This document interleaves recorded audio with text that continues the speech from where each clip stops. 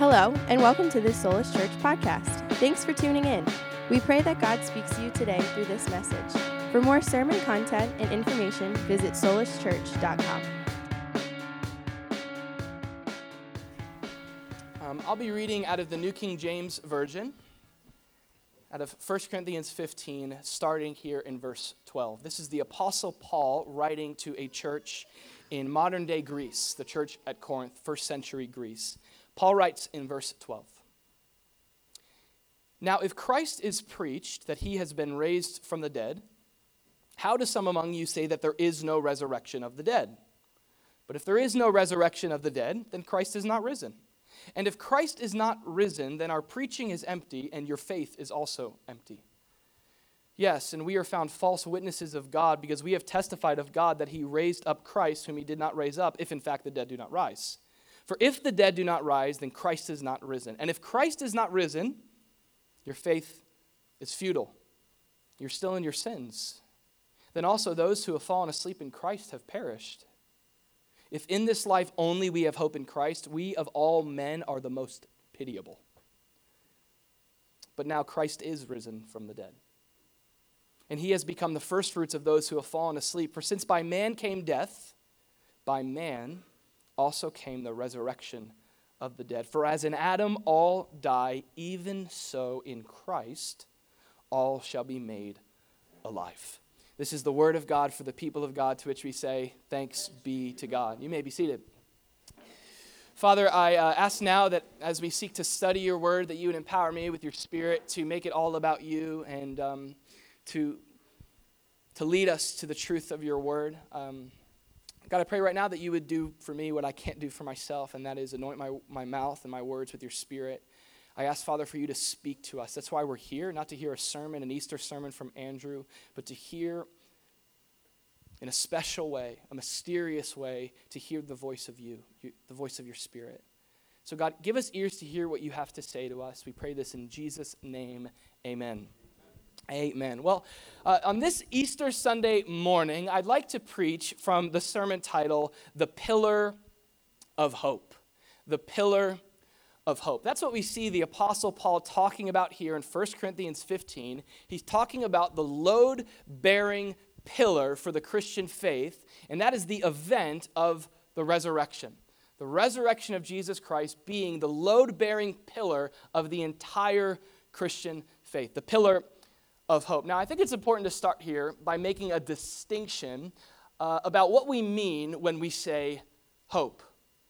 The word hope in our modern cultural time has a bit of a different idea than more of a historical, ancient, biblical understanding of hope. In the common day and age, when we use the word hope, we're often thinking about something optimistically. It's wishful thinking. It's positive expectations. Stuff like, I hope my team wins.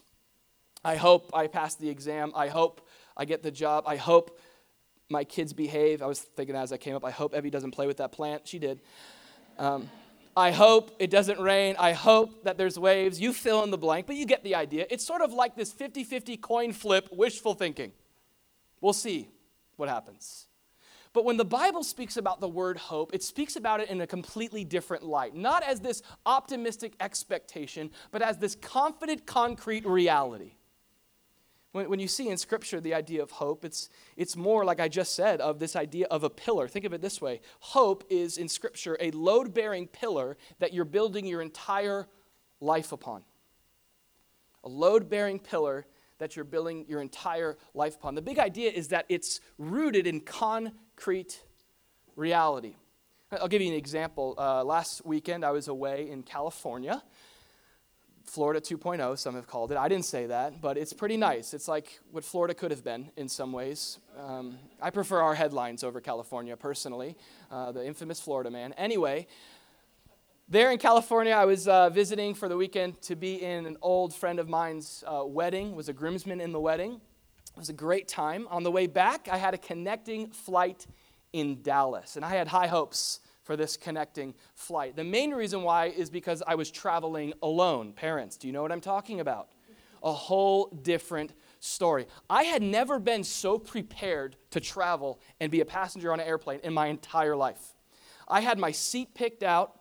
I was at the gate early. I had gummy bears. I had everything that you need for that flight. I had chewing gum for the ear popping thing. I had all of my devices charged, all my shows downloaded. In every way, I was ready to go. Even going through security, I feel like I'm getting good. Like without kids, I felt like a runway model in between outfits with my shoes. I just had it down. I was so excited. I was so hopeful. And when it came to every metric to getting on this flight and ending up back home safe to my family, had my dad waiting for me there at the airport. Lo and behold, we've all been through this before. Flight gets, delayed. Gets delayed. It happens, right? We have flight delays from time to time. An hour later, another delay.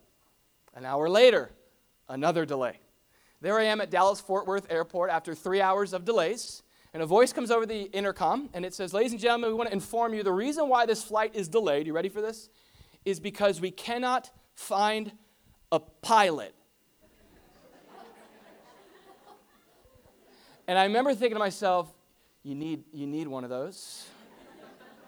Part of me was like, I'll try, I was that desperate to get home. Never in my life have I experienced this. It ended up turning to a whole canceled flight.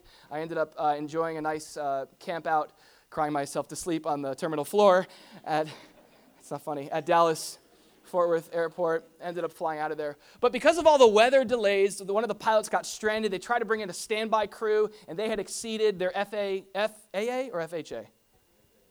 FHA is a loan, isn't it? Let's not talk about debt today. Let's go to FAA, okay? So they exceeded their FAA flight hours, and so we even had gotten on the plane with this, and they said, "Sorry, we can't." And you should have encountered that with me. A bunch of Floridians flying back to Florida with their flight canceled in Dallas. People of Florida, for sure. So I found my way off the plane, and I started thinking, wow, it didn't matter how prepared I was. It didn't matter how hopeful I was. There were certain ordering of things in reality that no hopeful, wishful thinking would get me through. No matter how hopeful I was or prepared I was, there was no way for me to get to Florida on that plane because there was a missing link. There was a pillar there. You need pilots to fly airplanes. Now, just as a pilot is to air travel, it's as if Paul would tell us here that is the resurrection to hope. It doesn't matter how wishful we are. At the end of the day, we have to ask ourselves the question, what is the load-bearing pillar that we're building our life upon? What's the reality that we're building our life upon? Recently, we did some work in my house, and we ended up taking out one of these sectional dividing walls to open up the living room and the kitchen. And the ultimate question in removing that wall was to ask, is it what? Is it load-bearing? When we take this wall out, is the house going to come down with it? Now, if we are going to test the foundations of physical structures, why wouldn't we test the foundations of spiritual structures? Just think for a second. What's the pillar of your life? What's the thing that you are building your hope upon? What's the integrity of it? How trustworthy is it? How's it going for you? You see, I've found in my life that there is no stronger, there is no greater, more sturdy, more reliable pillar than Jesus. And sometimes what God will do is he'll allow other pillars to fail so that we can fall on him. Maybe that's what you've experienced in life, setback to setback to setback. You trying to be the own Lord of your life has left you where you are right now, empty and still longing and still broken. Can I tell you, that's the best thing that can happen to you? Because now you're able to fall on Jesus as your ultimate hope. That's what Paul is leading us to understand here. So that's my question. I asked it already as, what is your hope? What is your hope today? And another way I said to ask that is, what is your pillar? Here in 1 Corinthians, it's like Paul makes it really clear that hope that we have in Jesus, it is based on this event called the resurrection of Jesus, that he rose from the dead, which I also think is really awesome. Like the hope that we have as Christians is not just some sort of abstract or ambiguous kind of thing. It's this absolute real event that happened. Like anytime we're curious, do I have hope? Do I have hope? I look at the resurrection. I look at what happened on Easter 2,000 years ago. It's amazing, right? It's like you can be and feel hopeless and still be hopeful. Then on the other hand, you can feel hopeful and be hopeless. It's been said a lot of people had high hopes in the Titanic. Man, this is the unsinkable. Some of you think that way today. My life, the way I'm living, the direction I'm going, it's unsinkable, unthwartable purpose, unbreakable hope. The scriptures teach that there is no other foundation that anyone can lay except that which has been laid, and that's Jesus. And when you look at Scripture, you see this idea of the resurrection being a centerpiece of that. Peter writes it this way. This was our verse that we studied last year at Easter. He says, "Blessed be the God and Father of our Lord Jesus Christ, who, according to his abundant mercy, has begotten us again to a living hope through the resurrection of Jesus Christ from the dead." So if you were to examine the word hope, the Christian word hope, it would have the word resurrection all over it. If you were to look closely, this event is the pillar of our hope. And for Paul, that's how it was. We read it there. Everything hinged on this resurrection. The way I thought of it, and here I am with my prop, hopefully, I don't have a magician's wand or anything. Let me just take this off. I didn't want it to distract you. You ever played Jenga before? Best game. Now they have jumbo Jenga. Way too much money at Dick's Sporting Goods. Don't buy it. But if you've never played the game of Jenga before, playing with some friends at my house yesterday, the way it works is the goal of the game is to remove any block lower than the third tier down and place it on the top of the tower, and you keep going until the thing topples over. Let's give this a try.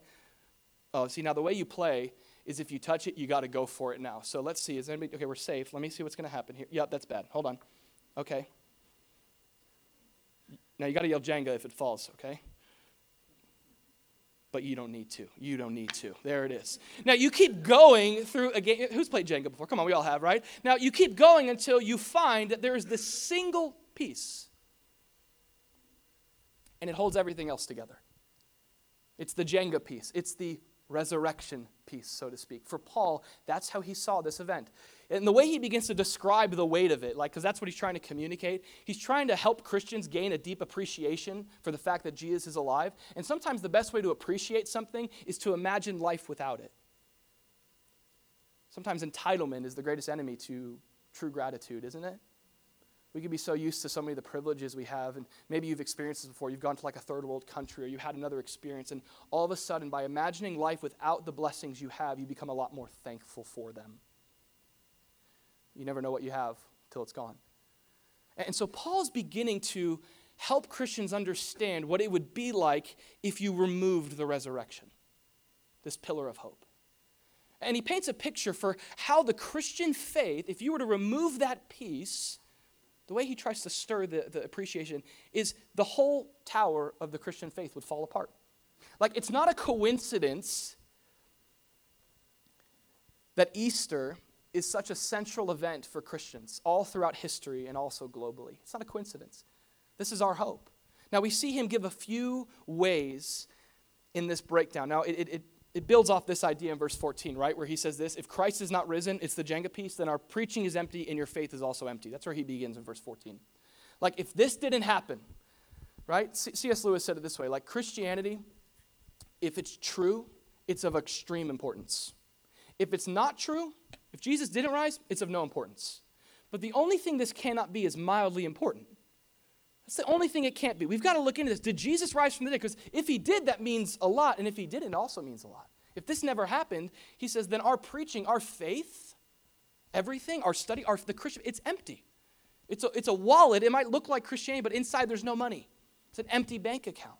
And he explains a few ways that plays out. The Jenga piece, as you pull it, Paul describes 3 things that we lose. Let's look at these. 3 things that we lose if Jesus didn't rise from the dead as Christians. The first thing is we lose the whole truth of Christ. The whole truth of Christ. If we were to remove that Jenga piece, the whole truth that we are building our lives upon falls apart. Now, I want to emphasize the word there, truth. The truth of Jesus Christ. Every single person in this room and in this universe is on a search for that word. Even Jesus, just prior to being crucified, was asked by Pontius Pilate, what is truth? What's truth? And we know that there's a lot of ambiguous and confusing things about this world. It's a bit of a mystery what's going on right now. We're just on this planet, in this universe. It's crazy when you start to think about it. But there's this search within the heart. As we're here, as we're doing life, we're going, what is this all about? And it's been said that there are generally 4 questions or topics that every worldview and every person is ultimately seeking to answer when it comes to truth. It's these four things. Meaning, why am I here? What's this all for? Origin, where did this all come from? The good and the bad and the ugly, the beautiful and the difficult, the light and the darkness, all of it. Where did this all come from? Origin. Morality, how do I know what's right and what's wrong? How do I know what's the mark? How do I determine that? And then destiny, where's this all headed, right? You ever ask that? Where am I headed? Is it really YOLO and then it's done? I mean, do people still say that? No? Okay. You get it. What's my destiny? Is there a greater purpose than just to live, eat, drink, and be merry because tomorrow I die? What's my destiny? What's my meaning? What's my origin? What's morality? Everyone's seeking to answer this question, and that's, I think, a great discussion to have. I love having conversations with other people of different faiths, of different perspectives, and seeing why they believe about what they believe, but I ultimately seek to ask the question, how did you get there? How did you get there? Who told you that's true? I mean, I had to do this growing up in the Christian faith. Like, everyone told me, Jesus, the way, the truth, and the life. It's like, okay. Some of us, it was the same thing. We grew up in church being taught the truth, never really investigating it for ourselves. I would say that's not faith at all. If you just believe because you've been told to believe this, but you yourself have never asked the questions or done the work yourselves, those aren't your answers. Those are someone else's answers. And can I tell you, maybe you don't know the Christian faith to be this way, but did you know that this is the invitation that the scriptures actually give every person, that Jesus gives? We know Jesus came on the scene and he proclaimed, we know it, I just said the verse, he said, I am the way and the truth and the life. I am the truth. You can find the truth in me, but Jesus invites us to explore that. And I would challenge you to do that. I would challenge you, if you haven't done that, if you haven't put Christianity under the microscope, I would challenge you to investigate the claims that the Christian faith makes. Certainly the scriptures teach that it's about truth, but what's amazing about the Christian faith is that it's truth that can be verified. Wait, I thought I just blindly believe it. No. You don't do that about anything else. You investigate it. And I believe that the Christian faith, when scrutinized, when put under the deepest investigation, will always be proven true. Yeah. And you don't have to clap if you don't believe that. Like, all right, I haven't done it, but, find out. I love here, Paul says, when it comes to the resurrection, he says, if Jesus didn't rise, the thing that's at stake here is the truth of Christianity. Because we, the apostles, who Jesus gave the Bible, who inspired the truth through, we are the ones who are claiming that we saw him alive after his death. And if he never rose, here's what that means. Did you guys see him say that in verse 15? If he never rose, then here's the Jenga piece. You pull it out, here's the problem. We as his witnesses are found to be false witnesses of God, and we've testified about a lie.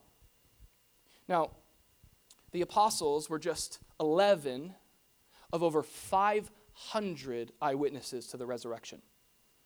This is not, for some reason, this is like part of the gospel, the message of Christianity that gets left out a lot. It's earlier in this chapter in 1 Corinthians 15. It's the same chapter we're in right now, where Paul is delivering, verse 3, the gospel to all those that are there. And he says that Christ died for our sins according to the scriptures. He was buried. That's how you know someone's died. Evidence, number one, for his death. How do you know he died? He was buried for 3 days. There's record of that in Joseph of Arimathea's tomb. Today they have failed to produce a body. We know that as well. And that he rose again on the third day according to the scriptures. Now, just having an empty tomb doesn't necessarily mean that he's risen. Right? There's grave robbers or whatever the thought may be. There was kind of a big stone in front of that was guarded by Roman centurions, but anyway, wasn't going to happen. But anyway, this claim here is not just that there was an empty tomb, that he was buried, but that he rose, and here's the evidence of that. This is one of the greatest evidences in the court of law. It's an eyewitness testimony. It says that he appeared to people. People saw him. Now, here's what was crazy. The first two people he appeared to, do we know who they were? Mary. 2 women. Now, if you were making up a religion in that time, a chauvinistic culture, that women were not even able to testify, that their opinion, their witness, their testimony, it wouldn't even stand in a court of law. And isn't it awesome that Jesus chose to reveal himself to women first? He's like, I don't respect your little cultural hoopahs, Made that word up. It's as if it happened.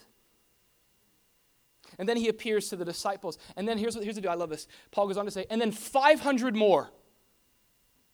And he says this, some are still around. Like, that's the coolest part. He's not like, oh yeah, a bunch of 500 people saw him. Who? Oh, just these 500 people. He says this, you know them. It's like Dale. You know Dale? He saw him. Dale in church, the guy, him. Like, that's the idea. Come investigate it. Come seek the truth. Jesus said that when you know the truth, you will be set free. Here's what's on the other side of this investigation. That is just one of many areas of that. There's so much great evidence of this. I would encourage you to check out what is one of the best sellers of Christian books of all time. It's called The Case for Christ, where an investigative journalist, Lee Strobel, investigates all the claims of Jesus, the historicity of Jesus, the resurrection of Jesus. And he started that investigation as an atheist, finished that investigation as a follower of Jesus. And I believe that the same will happen to you as Jesus opens your eyes to the truth that is in him. Because we need the truth, guys. You weren't created to wonder your way through life. Did you know that? I get it, there's some mysteries, but you were created to know the truth, and that truth is in Jesus. And this resurrection, if you look at this, it's amazing what that does. When you pull the resurrection out, you lose that truth. And it's the whole truth. And nothing but the truth. So help you God. Right? That's the idea. And it's amazing because in as much as our court system values the truth, truth is also sort of a lost value. Today it's more and more about your truth and my truth. And I'm all for the freedom and exploring different ideas. But we don't need your truth. You don't need my truth. We need the truth like we do. Imagine the court of law. Hey, do you swear I testified to tell my truth, nothing but my truth, so help me God? It's like, well, no, what happened? I don't know, but I'll give you my subjective perspective. It's like, no, we want the facts. We all are longing for that, and it's found ultimately, as I said, in the person of Jesus. It would be pretty ironic and sad if the resurrection didn't happen, because not only does that mean 500 people lied about what they said they saw, but history tells us, not just Scripture, history tells us that most of those people, they died for what they saw. They were martyrs for Jesus. I love the old one too. Like, even Jesus' brother became a Christian. Like, my brother's here. Like, if I told my brother, hey, I'm the Messiah, believe in me, he'd be like, shut up, you're Andrew, And that's what his brothers did. His brothers rejected him. His brothers were like, now get out of here.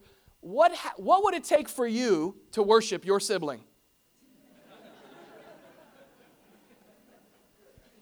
You know what it would take? It would take the truth. That's about it. No, we don't want to lose that. It would be foolish to think that 500 people died in vain. Who would die for a lie? I mean, come on. Like, maybe they kept it going, but the second that pit is prepared with those lions, that beheading is before them, they're going to go, JK. But they didn't. They gave their lives for this. They gave their lives for what they saw. You pull out the resurrection, you lose truth. The second thing you lose is you lose the saving work of Christ. This is huge. The next scripture that we see there is in verse 17. He says, if Christ is not risen, not only is this all a big lie that people are claiming they saw, but your faith is futile, empty, and you're still in the problem you were in before Jesus came into your life, which is sin.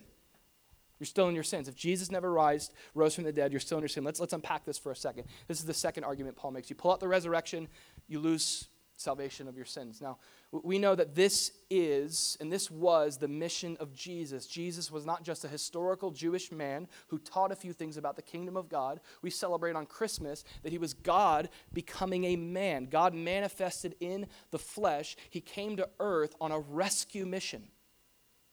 God had to come do for man what man couldn't do for themselves. So God came. He clothed himself in humanity. He lived an ordinary, isolated, John Doe life with this ultimate goal as he was called to go to a cross. Now, the scriptures say it this way. I love the way that Paul says it in 1 Timothy. He says, this is a faithful saying and worthy of all acceptance, that Christ Jesus came into the world. Why did he come? To save sinners, of whom I am chief. And I think this is really important who's saying that, right? Because a lot of times I think we have created in the church the distinction between who the sinners are and who the sinners aren't. Who's in, who's out. Who's right, who's wrong. And maybe that's kind of been what you've experienced. Part of the reason why you don't want to go to church anymore is because everybody acts so fake and high and holy and mighty. And I just want to say here at Solace Church that we don't believe the greatest thing we could give to you is a perfect example. The greatest gift that we can give is vulnerability and our own need for grace. This is not a church. If you came here because your last church was messed up and this is the one that's going to fix it, ooh boy. Wow. In Proverbs it says, like, where there are no ox, the trough is clean.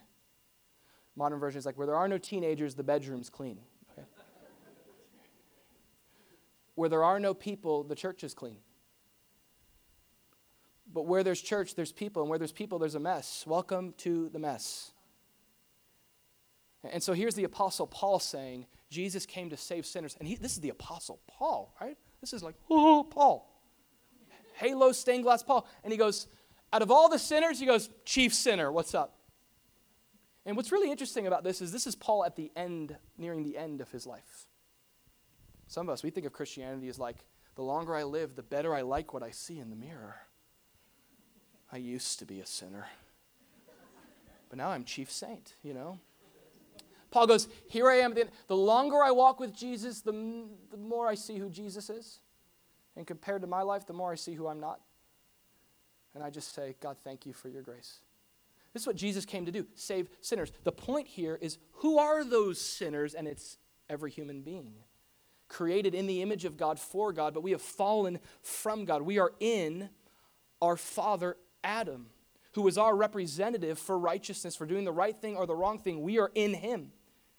And that sin that Adam committed against God, it's a genetic disease that has led to all of us. It says in Romans 5 that when Adam sinned, sin entered the world. It wasn't the world that God created. Sin entered the world through Adam's sin. Adam's sin brought death. That's why death happens. We look forward to heaven where there is no more death. There's only life and righteousness. So death spread to everyone. I love this thing. It's like, come on, Adam, why'd you do that? For everyone sinned. If I was there in that, you would have done it too. How do I know? Look at your life today. You ever failed to obey God? You ever failed to do the thing that you knew was the right thing to do? Of course you have. Welcome to the club. For all have sinned and fall short of the glory of God, is what Scripture says. And in that committing of sin, God being a holy and righteous and just God, it is right for him to distance himself from us, because we only know what it's like to sin against like each other maybe, but imagine sinning against an eternally infinite holy being. We can't even begin to wrap our minds around that. We can't even begin to wrap our minds about the justice of that. But what's amazing about this God is that this God, though we were sinning against him, he did not push us away, but he came near to us through his son Jesus, who came into the world as a representation of God's love. Maybe you don't know God that way today. Maybe you know a God that's further and further away from you, the further and further you get from him. And nothing could be further from the truth. God is running faster after you than you could ever imagine. And the good news is he's a faster runner than you too. And if you let him catch your life and stop you where you are, he will surprise you with his love. You will not believe it. You'll say, I never found love like this that just loves to love, to love, to love. What about what I've done? Shh, I love you. This is the message of the gospel. Jesus, he came, it says, to seek and to save that which was lost. Jesus is the expression of that, God's rescue mission. Now, how did he do that? How is it that Jesus came to seek and to save us? The Bible tells us that Jesus came to do that not by coming to be served, though he deserved to be served as the King of Kings, but to serve. Here's how he did it. Here is how you and I get right with God, one way, through Jesus giving his life as a ransom, a payment, paying for something. You see, we have a different slave master, and it's not God. It's sin and death. But Jesus came and lived a holy and sinless life so that through Jesus, he could be the one who has enough to purchase our lives. As he hung on the cross, the Bible says that God made Jesus, who knew no sin, to be sin on our behalf so that we could be purchased into God and become righteousness in him. See, Jesus never sinned, but on the cross he was treated like he committed all of our sins. It's this big theology word called substitutionary atonement. The idea, you get to trade places with Jesus.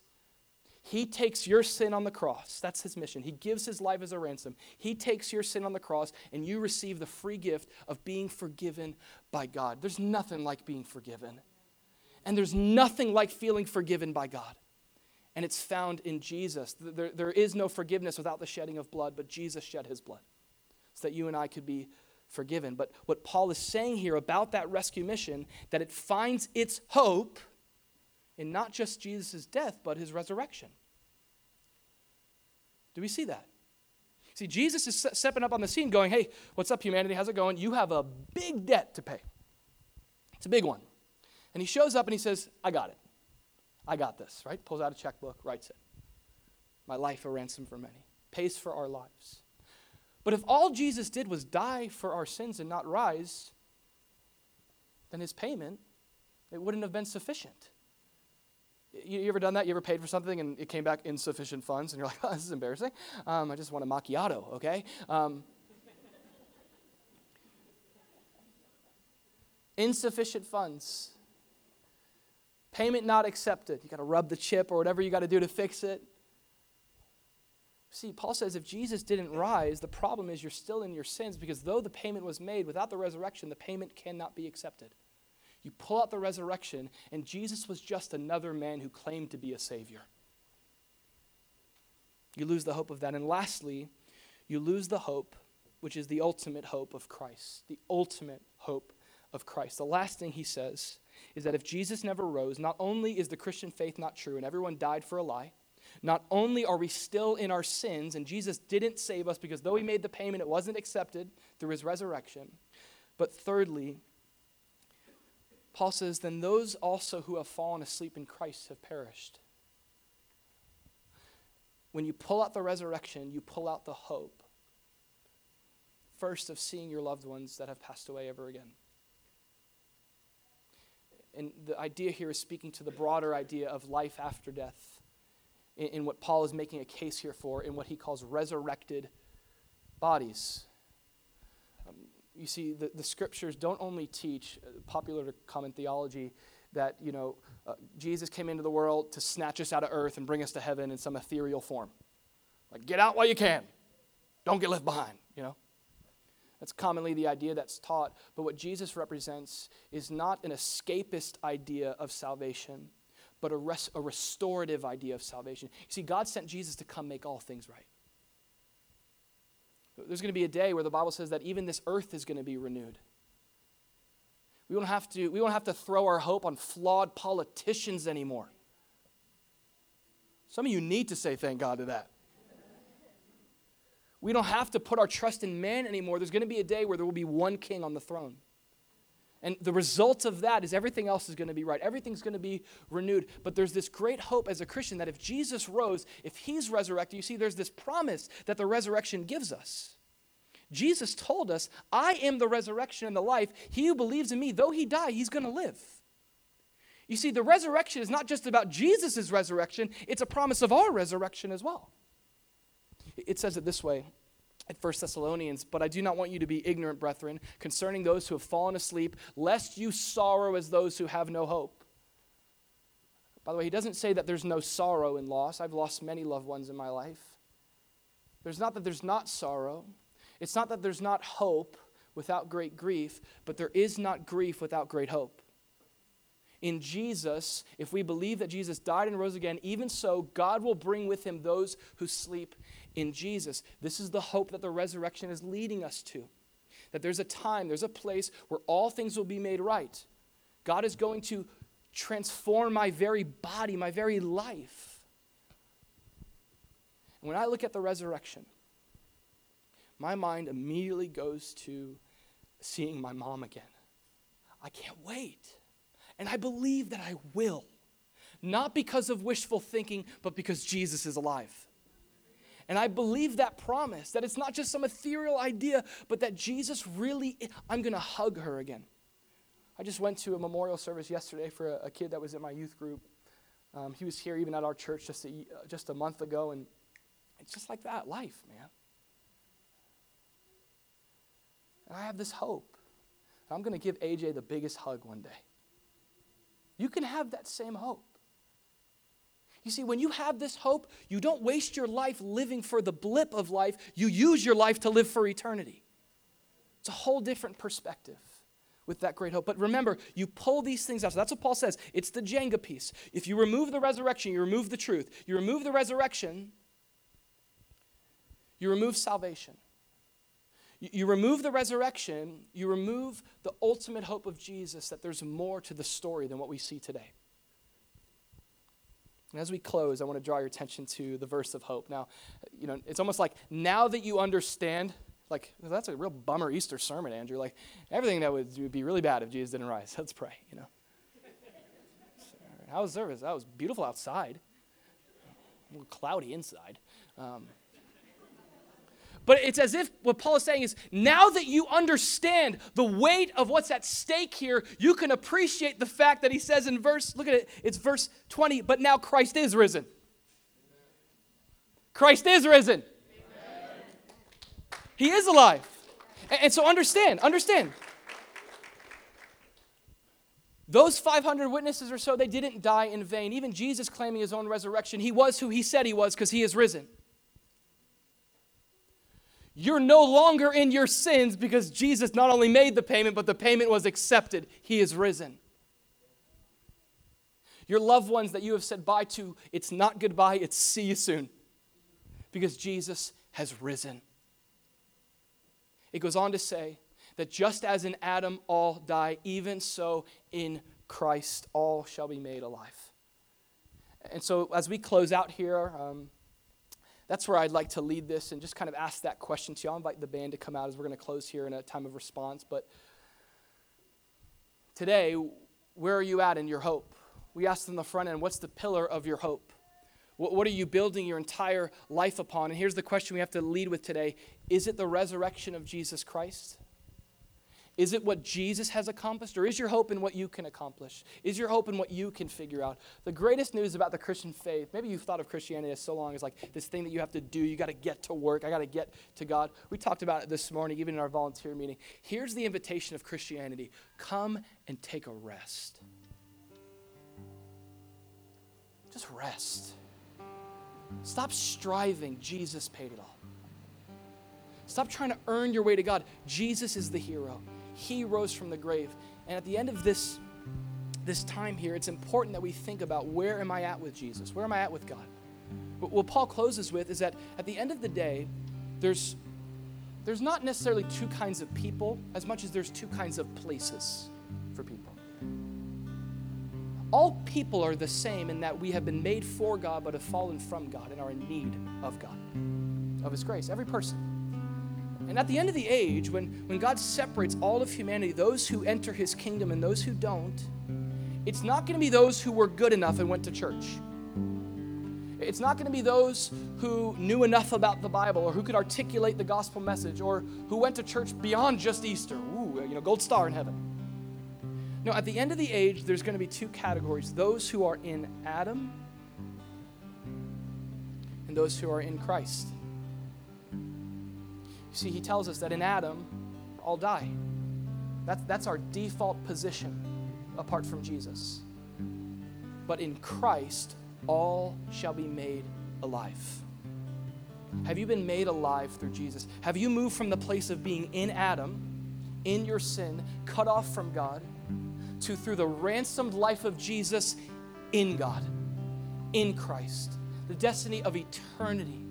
You have an understanding of where you came from. God made you. You have an understanding of even your life, of what's right and wrong, and he's making you into that. You have an understanding of your meaning. This is why I'm here, not just for me. And you have this great hope of your destiny, that death does not have the final word. Jesus rose, and I will too. Have you moved from that place of being in Adam to that place of being in Christ? Today, I want to give you the opportunity to do that. To come to Jesus, to be forgiven of your sins, to let the resurrection, listen, not just be something that happened in the past, but something that can happen to you today.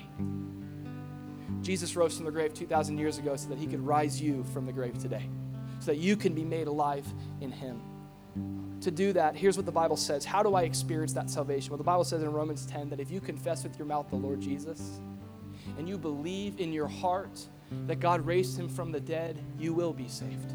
Not you might be saved, wishful thinking. Not you hopefully will be saved. Not if you do enough good things now, you come to church next week, $5.95, right? Not if you do this or that, you will. But it's through simply turning from yourself as your own Savior and casting the whole weight of your life and eternity on the only Savior. It's giving your life to Jesus. You turn and you trust in him. And that simple resting. Never has there been an offer like this. You rest. That's the work you do. You rest and you get forgiven. Here's how we're going to do this. I want to put a prayer of faith and repentance up on the screen. And if that's the Lord knocking on your heart right now, create a space between you and him right now. I'm going to put a prayer up on the screen. It's also on your bulletin. And with me, pray this prayer right now. Lord Jesus, I admit that I am weaker and more sinful than I ever dared admit. But through you, I am more loved and accepted than I ever could imagine. Just meditate on that for a second. I recognize that I am so short of what you've called me to. I am so broken. I am so nothing without you. But through you, notice that, I am more loved and accepted than I could ever imagine. Speak that in your heart to God. Say this: I thank you for paying my debt on the cross, taking what I deserved in order to offer me complete forgiveness. Thank you for doing it all for me. Knowing that you have been raised from the dead, I turn from my sins and I receive you as my Savior and Lord. Amen. Thanks again for tuning in. We pray that you were blessed by today's message. If you'd like to visit us in person, we gather at Don Estridge High Tech Middle School in Boca Raton, Florida, every Sunday morning at 10 a.m. For more sermon content and information, you can check out solaschurch.com.